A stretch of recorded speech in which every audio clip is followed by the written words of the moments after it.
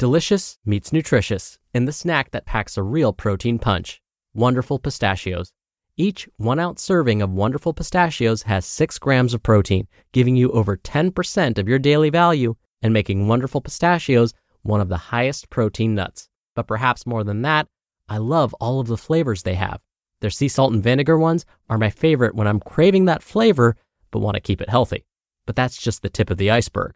Wonderful Pistachios come in a variety of flavors, like chili roasted, honey roasted, smoky barbecue, and jalapeno lime, perfect for enjoying with family and friends or taking them with you on the go.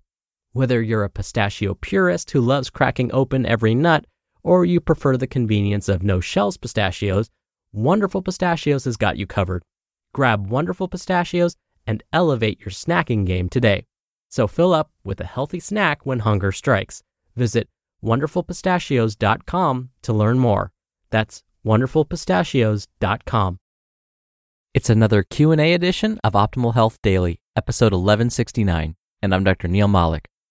Hey there, happy Friday, and welcome to another Q&A edition of Optimal Health Daily, where I answer your health questions related to fitness, diet and nutrition, and lots more. You send in the questions, and I answer them for you. Now, if you've already sent me a question, I thank you. Listening to and reading your questions is one of my favorite parts of the show. I like this to be a place where you can learn about the truth. If you Google the word nutrition or fitness, you'll get trillions of results in less than a second. Unfortunately, most of the results that will pop up will probably feature an ad trying to sell you a product that may or may not help you reach your goals, and much of the other information can be misleading. But here, before responding to your question, I will look at the research and relay this information to you. In case you're wondering about my background, when I'm not doing this podcast, I work full-time as an assistant professor for the California State University system. I'm also a registered dietitian nutritionist, a certified health education specialist, and a certified exercise physiologist through the American College of Sports Medicine. But enough about me. Let's finally hear today's question as we optimize your life. Today's question was sent via email. Brittany writes, "Hello, I'm a new listener to your podcast. My question, if it hasn't already been answered, is about purified water. I have heard about water in the United States being stripped of all its vitamins and minerals, and I was wondering, is this true for all bottled water? And what are your recommendations concerning this? Thanks." Thank you for your question, Brittany, and I'm so glad you found the podcast. It's actually been a while since I've talked about hydration and water quality, so the timing of your question is great. Now, there's actually a lot of confusion about how much water we need to drink each day, and as you asked, whether bottled water is safer or healthier than tap water. I'll start by talking about how much water we should consume each day. You may have heard that we should drink 8 glasses of water per day. I'll be honest, I do not like this recommendation. The biggest issue here is the definition of a glass. Glasses come in many different sizes. In fact, if you were to open the cupboards in my kitchen, you'll see I have sets of glassware of all different shapes and sizes. There are tall, skinny glasses, short, squat ones, juice glasses, not to mention different sized coffee and tea mugs. If I were to drink a mug of water, would that be the same as drinking a glass of water? Some health professionals will be even more specific and may say you should drink 8 cups of water per day. Okay, this is better. We can make sense of 8 cups because a cup is 8 fluid ounces. So 8 cups a day means we should consume 64 fluid ounces of water per day. Again, while this is an improvement over the 8 glasses per day recommendation, I still have issues with this. This is because depending on a person's body weight, their age, their gender, their level of activity, where they live, and so on, the water recommendations will vary. So, the best way to know whether you are drinking enough water each day is to look at your urine color. I know it sounds disgusting, but let's be honest, you're probably looking at it anyway. If you aren't, you should start now. Your urine should be a light lemonade color. So this means there's a hint of yellow. If it's dark yellow, you may be dehydrated. If your urine is clear, you're consuming too much water. Don't stress too much if here and there your urine is too dark or clear. Just try and make sure that it's a light yellow most of the time. Obviously, you don't want your urine to be dark yellow most of the time because long-term dehydration is unhealthy. The reason you actually don't want your urine to be clear most of the time is because overhydrating may lead to the body getting rid of some important nutrients like vitamins and minerals. And you can actually dilute your blood too much, and that can lead to its own set of problems. Now, Brittany, you asked about water sources. This is an interesting topic because here in the United States, our water supply is considered one of the safest in the world. Yet, there are instances where water coming out of our faucets may not have been the cleanest. A couple of years ago, there were highly publicized water quality concerns in the city of Flint, Michigan. In case you weren't familiar with this incident, the water being supplied to the public in the city of Flint wasn't being properly treated and was contaminated with lead, which is a known toxin. In the U.S., the water supply must be carefully treated by local water agencies. This treatment involves a series of highly regulated processes.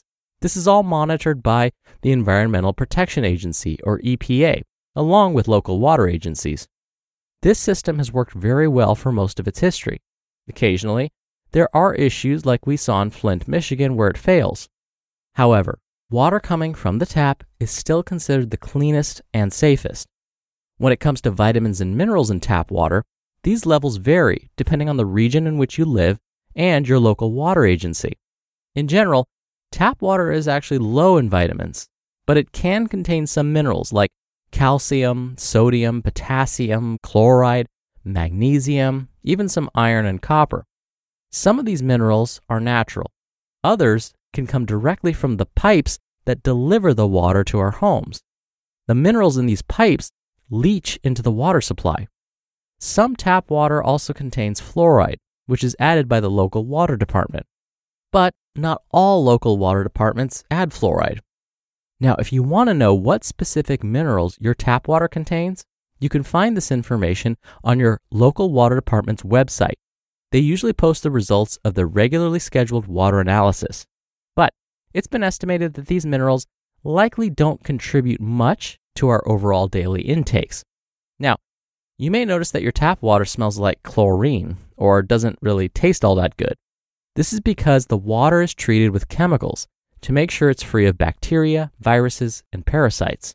So, while it is safe to drink, the taste may make you want to purchase forms of bottled water that don't have this same flavor profile. Now, I should mention that chlorine doesn't get rid of the minerals in the water. Other forms of filtration might.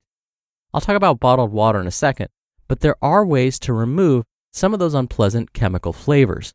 I have added a reverse osmosis water filtration system in my house.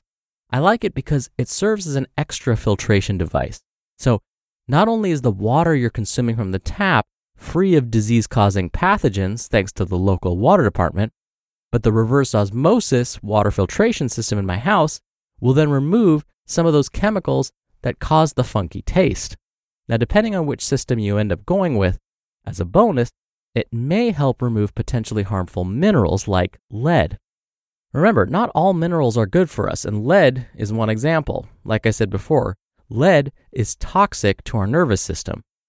You can either buy or rent these reverse osmosis systems, and they're usually fairly reasonable.